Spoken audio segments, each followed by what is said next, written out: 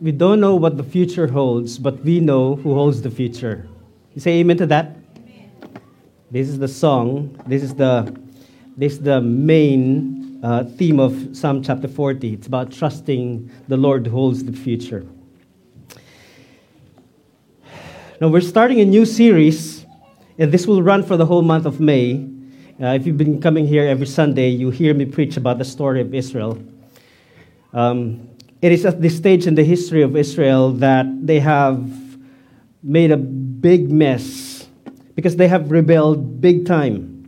It's not that it's their first time to rebel against the Lord, but they have institutionalized rebellion in the sense that they asked for a king, and that has institutionalized their rebellion.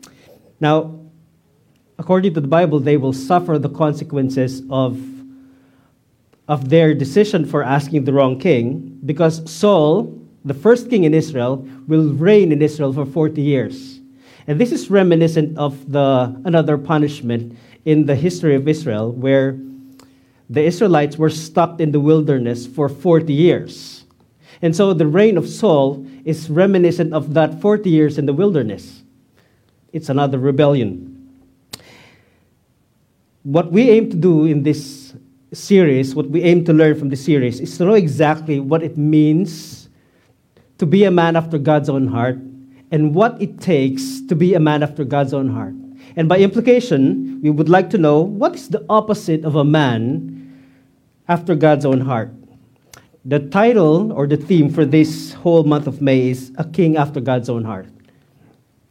Our text today is found in 1 Samuel chapter 15. If you have your Bibles with you, an app, a Bible app, an iPad, or a physical Bible, you will open it with me. 1 Samuel chapter 15. In this chapter, the narrator will squeeze in 3 words that are very important because this will be the focus of chapter 15. Words like rebellion, divination, and idolatry. Now, I'm not sure if this is the first time you will be reading this, but I hope this will give clarity to chapter 15 of the book of Samuel. Let me preface this sermon by going back to chapter 14, the last verse, that is verse 52. It's having a little bit of feedback. 1 Samuel chapter 14, verse 52. There was hard fighting against the Philistines all the days of Saul, and when Saul saw any strong man or any valiant man, he attached him to himself. Now, if this is the introduction to chapter 15, you can almost predict that there's something really wrong about chapter 15. It looks like we have a very insecure king, or that he's trying to play his cards well. He's trying to attach all the valiant men to himself. But to a casual reader like me or you, this doesn't sound good at all. If you read the book of Samuel, especially beginning from verse 13, chapter 14 and chapter 15, it looks like his sins are piling up. I'm talking about King Saul. In chapter 13, he broke the protocol when he offered the sacrifice, because the offering of sacrifice only authorized by the prophet. He did not wait for Samuel. He broke the protocol. In chapter 14, he made an unnecessary vow that led to the sins of the people by eating meat with blood. Again, he broke the protocol. And in chapter 15, this will be the last straw. In baseball, we have 3 strikes. This will be his 3rd strike, because in chapter 15, he will totally lose the kingship on his throne. So let's read a couple of verses 1 to 3, 1 Samuel chapter 15. It says, Samuel said to Saul, "The Lord sent me to anoint you king over his people, Israel. Now therefore listen to the words of the Lord." Now reading this verse, I'm reminded of what happened this week. Anyone seen the coronation of King Charles? Anyone? That's good. It's more than an hour of procession and protocol. The best part was when I was watching it, there was a commentator on the TV where it's saying that the best part, the most important part of the coronation was the anointing of King Charles. So there was a sort of canopy that enveloped him, and he was anointed with oil. The oil was prayed over it's not the crowning itself, it's not the giving of the scepter, it's the anointing, because that means a lot. And that goes back all the way to the book of Samuel. This is what Samuel said to Saul. The Lord sent me to anoint you king over his people Israel. Now therefore listen to the words of the Lord. What's interesting here is that at the very end of the coronation, when the crown was about to be placed on his head, the Archbishop of Canterbury prayed and addressed God as King of Kings and Lord of Lords. And King Charles admitted that and confessed that Jesus Christ is King of Kings and Lord of Lords. This is exactly what Samuel was telling Saul. He was anointed king over his people, but he has to listen to the word of the Lord. And then he says, thus says the Lord of hosts. What does it mean, the Lord of hosts? The Lord of hosts is like saying the Lord of the armies, the Lord of all the armies in the world. So King of Kings and Lord of Lords is an appropriate title for God being the Lord of hosts. And Samuel said, I have noted what the Amalek did to Israel in opposing them on the way when they came out of Egypt. Now here's the command. Now go and strike Amalek and devote to destruction all that they have. Do not spare them, but kill both man and woman, child and infant, ox and sheep, camel and donkey. Now if you're reading this for the first time, you might be thinking, this is R18. Why would God command Saul to annihilate the entire Amalek nation? Now, this is not the first time God punished the people in Canaan. This is not the first time that you can read violence in the Bible. If you have been reading the book of Genesis, you would not be surprised to read when God sent flood and drowned all the entire civilization. Only 8 people survived. Noah, his wife, his 3 sons, and their wives. It should not be hard to understand why God is telling this if you have read the story about Sodom and Gomorrah. 2 cities, the entire population of those 2 cities were annihilated and torched. So this should not be hard. But who is this Amalek? The Amalekites were descendants of Esau, which means the Amalekites are distant relatives of the Israelites. And yet, after God released them from Egypt, when they have crossed the Red Sea, the Amalekites opposed the Israelites. And they attacked the entire nation of Israel. And so this is payback time. What's interesting here is that God waited for almost 400 years before he punished the Amalekites. Because the attack happened on the way to the wilderness. And then you have 40 years, and then you have the 400 years of the judges, and now this is Saul. That means for more than 400 years, God waited, gave the Amalekites time to repent, and they did not.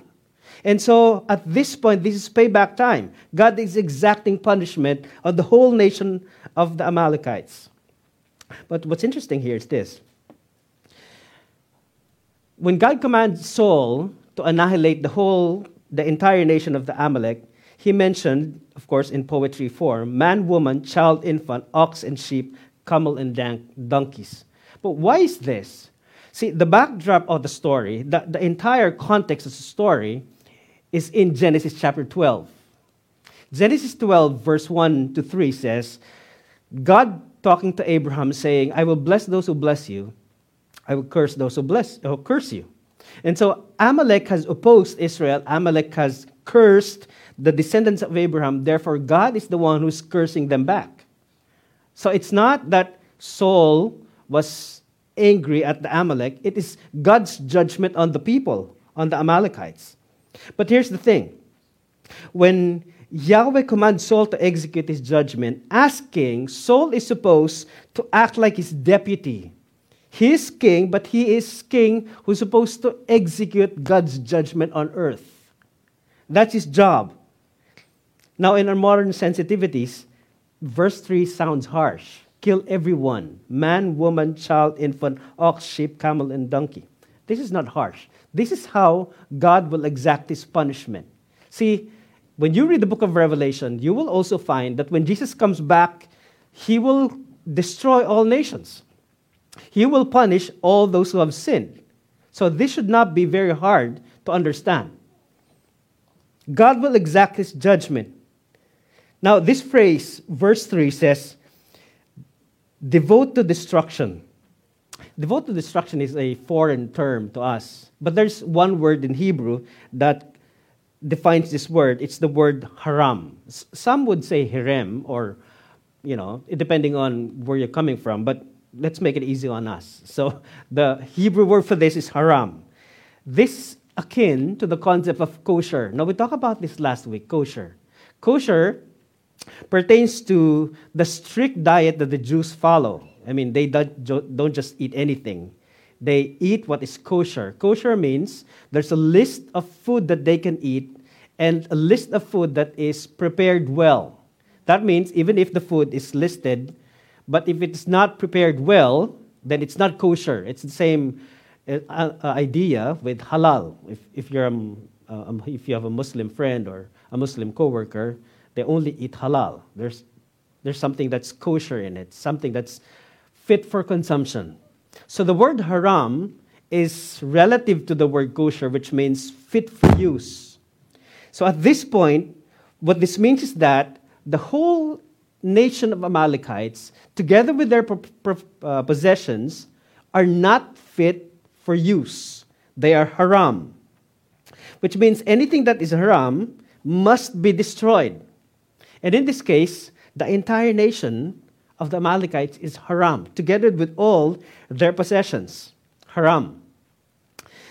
I can only think of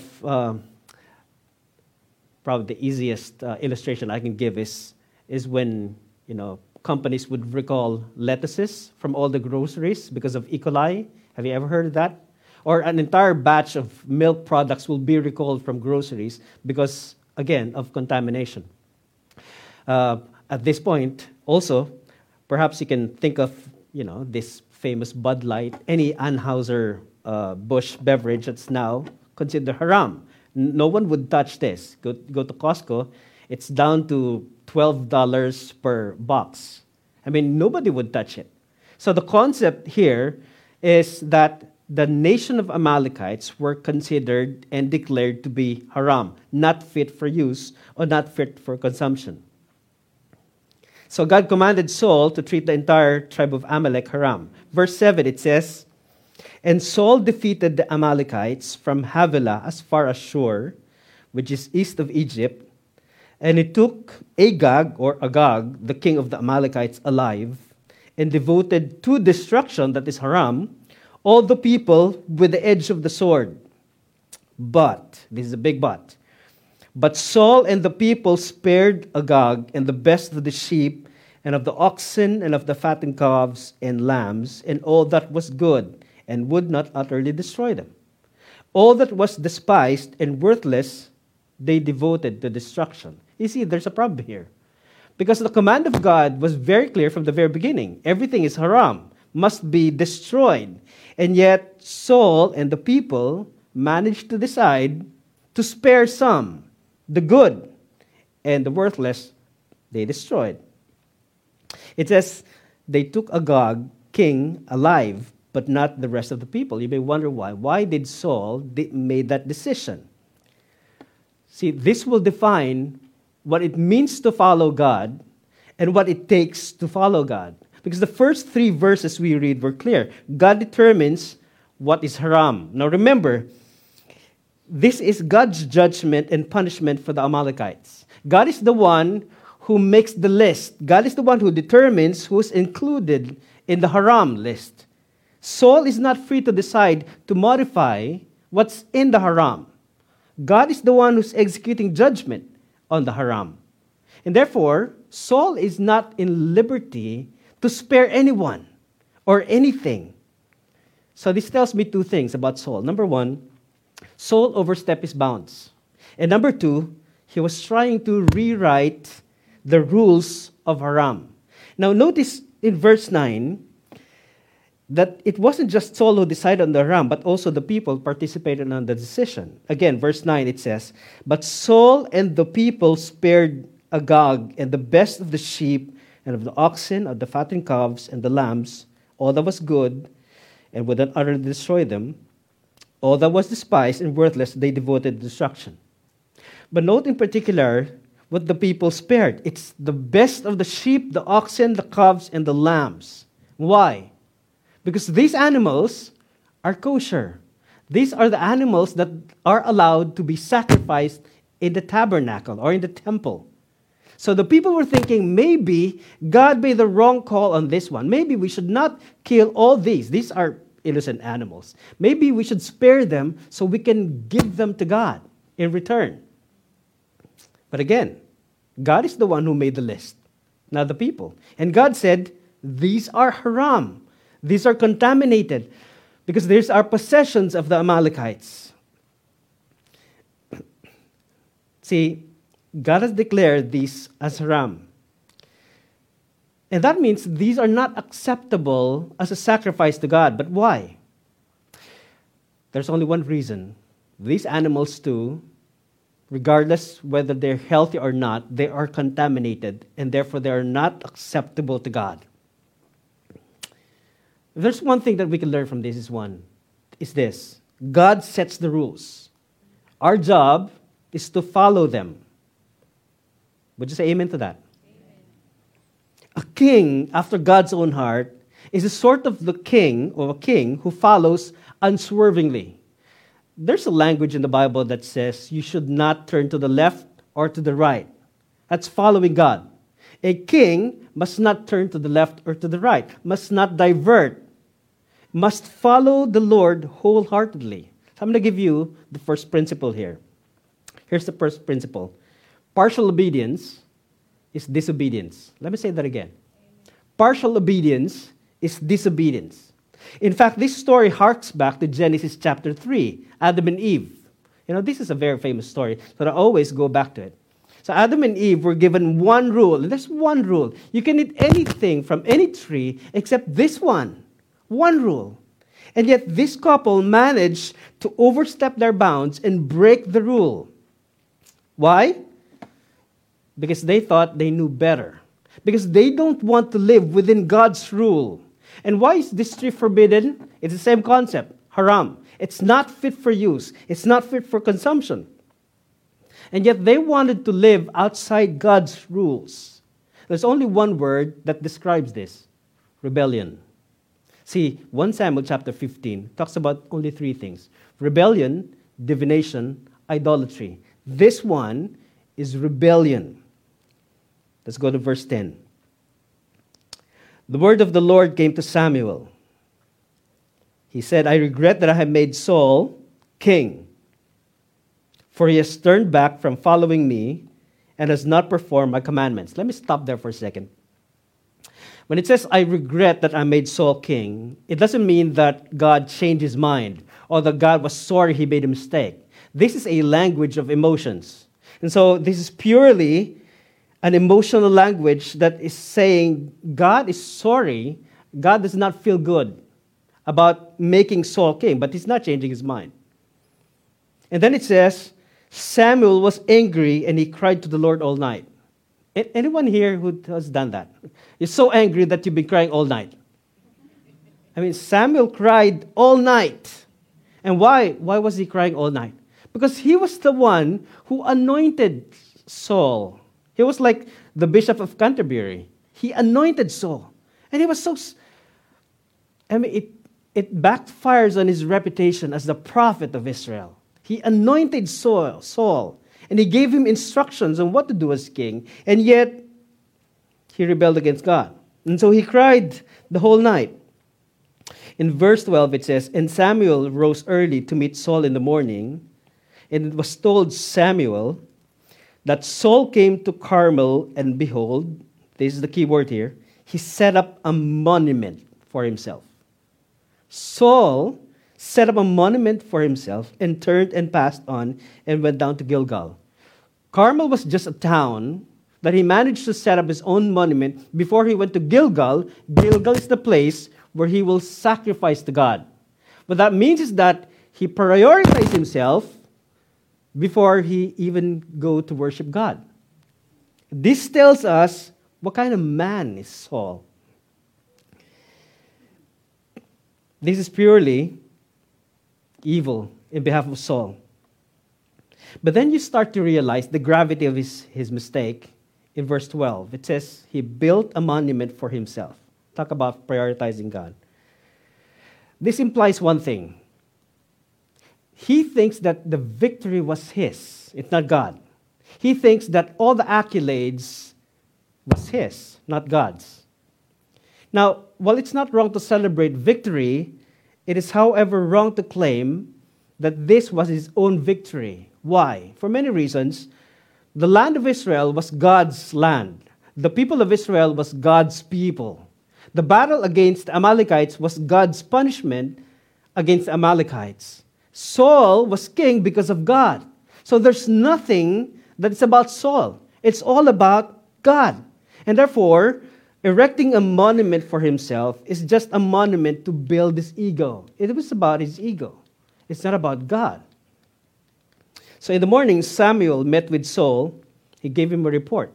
He was happy and giddy. Samuel was coming, and so he gave a report. He said, I have performed the commandment of the Lord. But we know what Samuel already know. See, the night before, Samuel was talking to God. And God told him, I regret Saul was king. And we know the night before that Samuel cried all night. And so coming in the morning, Saul said, I have performed all that God said. That's not true. So Samuel sarcastically said in verse 14, what then is this bleating of the sheep in my ears and the lowing of the oxen that I hear? And so Saul panicked. Saul said, they have brought them from the Amalekites. For the people spared the best of the sheep and of the oxen to sacrifice to the Lord your God. Are you seeing this? This is what he said. The people spared to sacrifice to the Lord. It's not even our God, it's your God. And the rest we have devoted to destruction. Now again, the command of God was clear from the very beginning. Everything is haram. The Amalekites, the people, and their possessions were considered haram. The entire kingdom is haram. This brings us back to the story in Jericho. Remember that. See, before, when God told the Israelites to attack the first city, the moment they entered Canaan, was Jericho, God said, do not take any spoils. Everything belongs to God, haram, devoted to destruction. But there's this one dude who took his First Amendment too seriously, that he stole some of the spoils. And because of his greed, the whole nation suffered. The next battle, they failed. About 30 people died. See, this is the idea of violating the command of God for haram. And the only way to repair this damage was to execute Achan or Achan, because he was the one who took the spoil. Here's the idea. The whole city of Jericho was considered haram. All the spoils were considered haram. If Achan takes some of the spoils, then he becomes contaminated. Because he's part of the nation of Israel, the whole nation of Israel were contaminated. And they were considered haram. The only way to decontaminate the whole nation of Israel is to execute the person who took the spoil. And so they stoned Achan to death together with his family. So at this point, the whole idea is that if this is in the case of Saul, who will now be stoned to death? If Saul and the people spared Agag the king and the livestock, who will be stoned to death? Who will suffer the consequence? Verse 18. And the Lord sent, this is Samuel talking to Saul, and the Lord sent you on a mission and said, go devote to destruction the sinners, the Amalekites, and fight against them until they are consumed. This gives you an idea that they are supposed to be haram, destroyed, consumed. And so Samuel said, why then did you not obey the voice of the Lord? Why did you pounce on the spoil and do what was evil in the sight of the Lord? This is very disturbing when you read this, because this already happened in chapter 14, if you've been following the story. He said, why did you pounce on the spoil? Again, the word for total destruction is haram. And why? Because according to verse 9:18, they're sinners until they're consumed. I think there's one clear mission statement here: destroy the enemy. But I want to give special attention to verse 19. Samuel said, "Why did you pounce on the spoil and do what was evil in the sight of the Lord?" What was he talking about? He was talking about sparing Agag and some of the spoils, the oxen, the sheep, the lamb, and the livestock. He described this as pounce. Now, we already talked about this last Sunday. The word pounce. See, back in chapter 14, the army was fighting against the Philistines, and they were so hungry. And because they were so hungry, in the middle of the field, they saw livestock. And so they stopped fighting, and they immediately slaughtered the animals and started eating. They gorged on the raw flesh of the animals. This was haram. God would not allow it. There's a policy in the Bible, there's a protocol in the Bible, that you have to drain all the blood. Blood is life. You cannot eat the meat with blood. This was the reason why God has rejected Saul in chapter 14. And then that word was used. The people pounced on the animals like animals. This is very interesting, to say the least. Now, when I looked this up in Hebrew dictionary, that word pounce was pointing the bird of prey. So when a vulture or a falcon or an eagle circles around and suddenly swoops in for a kill, that moment is called pouncing on the spoil. See, in the Old Testament context, the birds of prey are considered unclean. They're not part of kosher. A Jew cannot eat falcon, eagle, or vulture. They're unclean. So what that means is that Samuel was telling Saul that by doing so, by sparing Agag and the oxen and the sheep and the lambs, you have become unclean because you have acted like a bird of prey. Are you following this? Saul has become unclean. And if Saul is the king, he cannot be compromised. Then who is to be stoned to death? I think there's only one direction to this one. But what can we expect of Saul? So verse 20. In defense, Saul said to Samuel, "I have obeyed the voice of the Lord. I have gone on a mission on which the Lord sent me. I have brought Agag, the king of Amalek, and I have devoted the Amalekites to destruction." He's going to do an Adam move here. But the people took on the spoil. The shift of the blame. But the people took on the spoil, sheep and oxen, the best of the things, devoted to destruction, to sacrifice to the Lord your God in Gilgal. See, the first part was correct. He went on a mission. He obeyed God. But the second part was a clear miss. He spared Agag. He spared some of the sheep and the oxen. He did not kill the rest. That's why we say partial obedience is disobedience. It's not good enough. I'm going to give you a second principle here. Sincerity is not equal to obedience.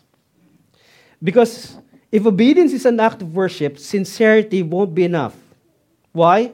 Because we can be totally sincere, but at the same time, we can also be sincerely wrong. God is the one who sets the rules. And God said, you have to devote everything to destruction. But then Saul said, but the people took the spoil, all those things, devoted to destruction. You see the logic here. The people took the spoil in order to sacrifice to the Lord your God, but they know in the first place that these animals are devoted to destruction. What that means is that in the head of Saul, it was very clear from the very beginning. These are not acceptable sacrifice to God. God will not accept them. And yet, he insisted on sparing this because the people wanted it. So it's either he was being pressured by the people or that he was playing his cards very well. His intention was right to sacrifice, but the manner of doing it was wrong. So he was sincerely wrong. And yet the whole book of Leviticus is devoted to the whole concept of offering to God. See, to understand this, we have to go back to the book of Leviticus. The book of Leviticus has given us the concept of what is acceptable to God. The book of Leviticus lists down all the animals that are to be eaten, are to be sacrificed to the Lord. Things that should not be eaten and how they are to be prepared. Things that should be sacrificed to the Lord and how the priest should prepare the sacrifice to the Lord. The whole book of Leviticus is about the protocol of holiness. And Saul knows this. He is king. He's made aware of this because he is king. And yet he bypassed this rule for his ego. Again, sincerity is not equal to obedience. Here's the climax of the narrative, and I want to devote the remaining time on this. Verse 22, it says, "And Samuel said, Has the Lord as great delight in burnt offerings and sacrifices as in obeying the voice of the Lord? Behold, to obey is better than sacrifice, and to listen than the fat of rams. For rebellion is the sin of divination, and presumption is as iniquity and idolatry." And we mentioned three big words that are important here: rebellion, divination, and idolatry. Because you have rejected the word of the Lord, he has rejected you from being king. This is the last straw. This is strike three for Saul. Let's talk first about divination. Let me quote Deuteronomy chapter 18, verse 10 through 12. Deuteronomy said, "There shall not be found among you anyone who burns his son or his daughter as an offering." There's a movie, it's Indiana Jones, where there's a scene where a child is being offered to a god or an idol. Anyone who practices divination or tells fortunes or interprets omens, or a sorcerer or a charmer or a medium or a necromancer or one who inquires of the dead. For whoever does these things is an abomination to the Lord. This is another word for haram, abomination. And because of these abominations, the Lord your God is driving them out before you. The reason why there's so much violence in the book of Joshua, while the people were tasked to drive out the inhabitants of the land, because they have become an abomination to God. They have practiced what they should not have been practicing. All these things. And all these things have one thing in common. That is consulting the spirits or powers on the other side and asking for information either about the future or something secret. See, all this is about communicating to the spirits in the other world. We're not allowed to do that. The scriptures say this is an abomination. This is haram. This is not fit for use. See, one of the reasons why God executed judgment on the Canaanites was because they have polluted the land. They have erected altars and idols in every place in Canaan. So the rule of the Israelites when they entered the promised land was to clean the whole land, to make it really holy, to decontaminate the land, to destroy all the altars. That was their job. The reason why God was telling them to destroy so that they won't use the same altars the Canaanites used in communicating with the spirits. Now, when we talk about divination, it can be in many forms. It can be a form of opening an animal and looking at the entrails, looking at the liver and the lungs and their positioning, and they can, some shamans, have powers to know the future. It's also, in Rome, they call it augury. It's the movement of the birds in the sky. Well, modern people like us, and even though we're modern, we believe in astrology. Anyone knows this? Anyone has read about your future through horoscope and zodiac signs? This is practically divination. If you want to know about the future and you look to those things, this is divination. What's the danger here? The danger of divination is that it opens the line of communication between you and the spirit world. And when you do that, when you open the line of communication, there's a possibility of demon possession, especially if you're not a Christian. See, that's a problem. Have you ever wondered why some people can see spirits? They call this the third eye. See, they don't have the ability to do so. The spirits allow themselves to be seen. Why? Because the line of communication is already open. This is through divination. Now, I'm not interested in what they see. I'm interested in the idea of the access to the spirit world. And the Bible gives us plenty of examples. This is a gateway to demon possession. At the very end of 1 Samuel, Saul will consult a necromancer. Because Samuel already died and he wants to talk to Samuel, the necromancer will bring Samuel back to the dead. This practice, according to the Bible, is abomination to the Lord. Any contact with the people who practice divination, fortune-telling, palm reading, voodoo, people who communicate with the dead, those who use crystal and sage, any contact or consultation with these practitioners are considered dangerous and an abomination to God. See, the real problem of divination is the act of communicating directly with spirits. We are forbidden to do that. Why do people want to communicate? It's that so that they can use the powers, so that they can know the secret knowledge. Let me give you something to think about. If you think that Adam and Eve, their sin was as simple as eating of the fruit, you're wrong. The idea is that the serpent came and talked to them about a knowledge that they want to know. See, if you eat this fruit, you will know what is good and what is evil. So when they decided to eat of the fruit, it's not the fruit, it's the knowledge that they want to see, the knowledge that they want to know.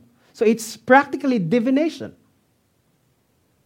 What does the Bible say about secret things?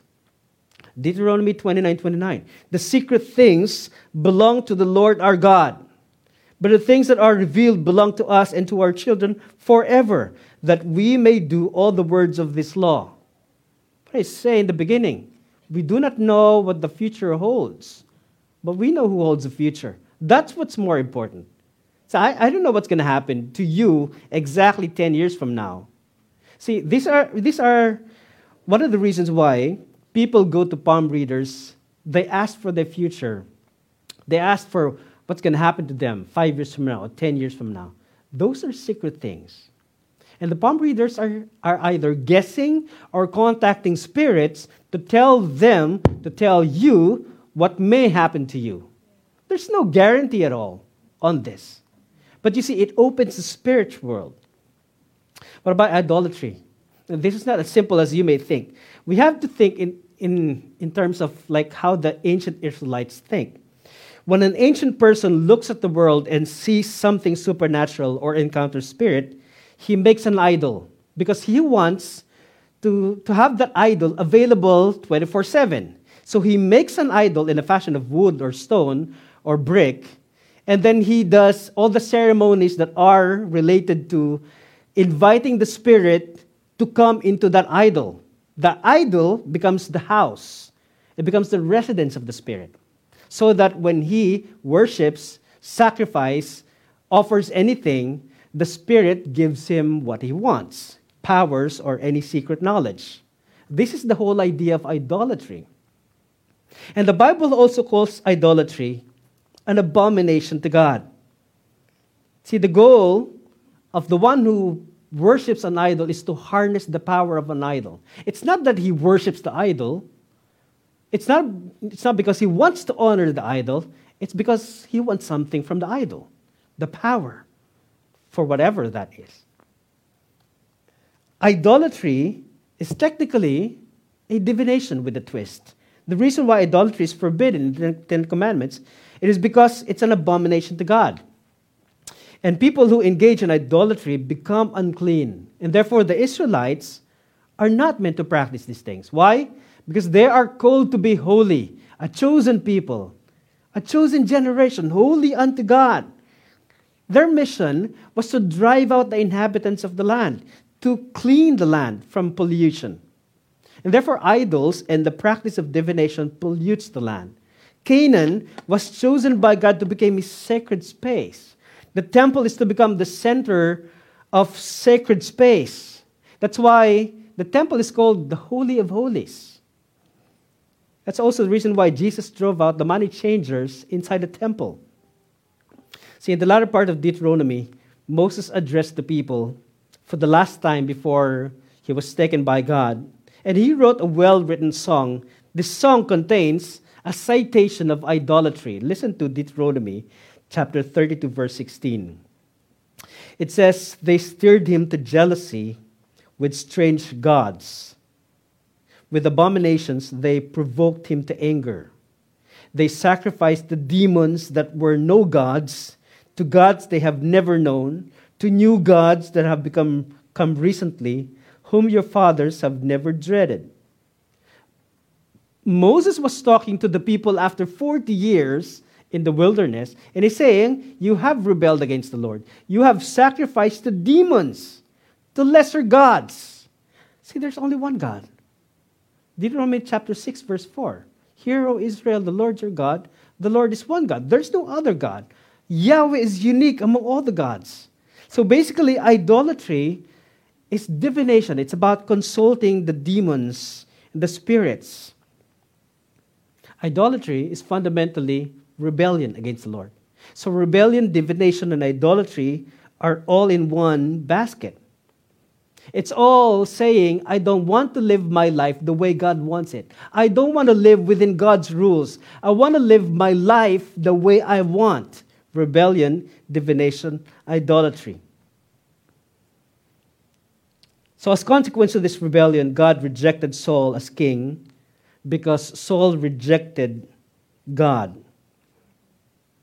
And when the chapter ends, King Agag was presented to Samuel, and Samuel, in a purely symbolic manner, asks Agag in front of him, and he took back the kingship from Saul, and he slew Agag. This is what it says in verse 33. This is R18, by the way.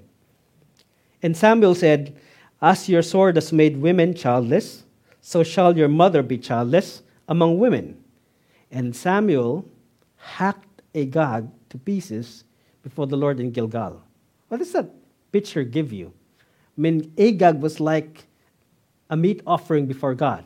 He was hacked to pieces.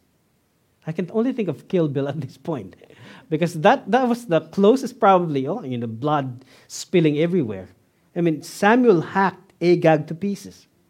See, if there's anything we can learn from this, or any encouragement that we can gather from this narrative, is this: that we who claim to be followers of Jesus must make up our minds if we decide that we're going to obey. Because God requires absolute obedience. Not just Sundays, all days. Not just part of you, but all of you. See, obedience in all areas of our lives, or it's nothing at all. It's all or nothing. And here's the warning. To those who rebel, to those who prioritize their lives outside of God's rules, to those who enjoy momentary pleasure because it feels good, the message is clear. To those who reject God, God will also reject. The message of God is surrender. Surrender is not a one-time thing. Surrender must become a way of life. Surrender is something that we must do every day. What did Jesus say? If anyone wants to follow me, let him deny himself, pick up his cross daily, that's the emphasis, daily, and follow me. Because surrender must happen daily. See, the only way we can become a man or woman after God's own heart is if we first surrender. Christianity is nothing but lip service without surrender. Worship is nothing but ritual without surrender. Faith is nothing but sentimentality without surrender. Surrender is the first act of faith. It is at the foot of the cross of Jesus Christ that we give our lives, bend the knee, and surrender. That's why Paul said, every knee will bow, every tongue will confess that Jesus Christ is the Lord. Here's the thing. If Jesus Christ is not Lord at all, He is not Lord of all. Every knee must bow down to Jesus Christ. The book of Revelation will finish with one thing.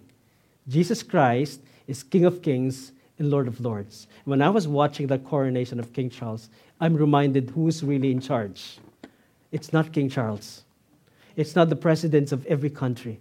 It's Jesus Christ, the King of Kings and Lord of Lords. And if we acknowledge that Jesus Christ indeed is the King of Kings and Lord of Lords, there's no other response but to surrender to His Lordship.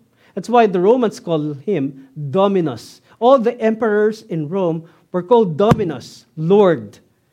He's the ultimate Lord of all. But you may ask, what am I going to surrender? See, there are portions in our lives, that sometimes we forget that are not surrendered to God. Maybe there's some hatred in our lives that we have not fully surrendered to God. Maybe there's some person I cannot forgive. I know I want to surrender to God, but I cannot forgive this person. This is something to surrender to God. Maybe we have not fully surrendered our faith in God. Maybe I'm trusting myself or any other person for my future. We have also to surrender to God. Maybe there's some worry that I'm always worried. I know I can do this, but I know I cannot. But this is also a part of what we can surrender to God. There are many things that we can surrender to God. As we sing this last song, Surrender, I want to invite you to pray and sing this song, Surrender to God, because surrender is the first act of faith. So I'm in prayer. Heavenly Father, we confess that sometimes we rely on ourselves. We don't fully surrender our lives. And we live our lives the way we want. And there are many times that when we do this, we sin against you. You are not impressed. You are not pleased. And so we confess, Father, that we have sinned against you. We want to be a man after God's own heart. We want to be like David, someone who will follow you unswervingly. And as we do that, Father, we pray that you will help us to surrender. And so we acknowledge, Lord, that you are Lord of lords, King of kings. And so in your throne, with our knees, we bow and we surrender. In Jesus' name we pray. Amen.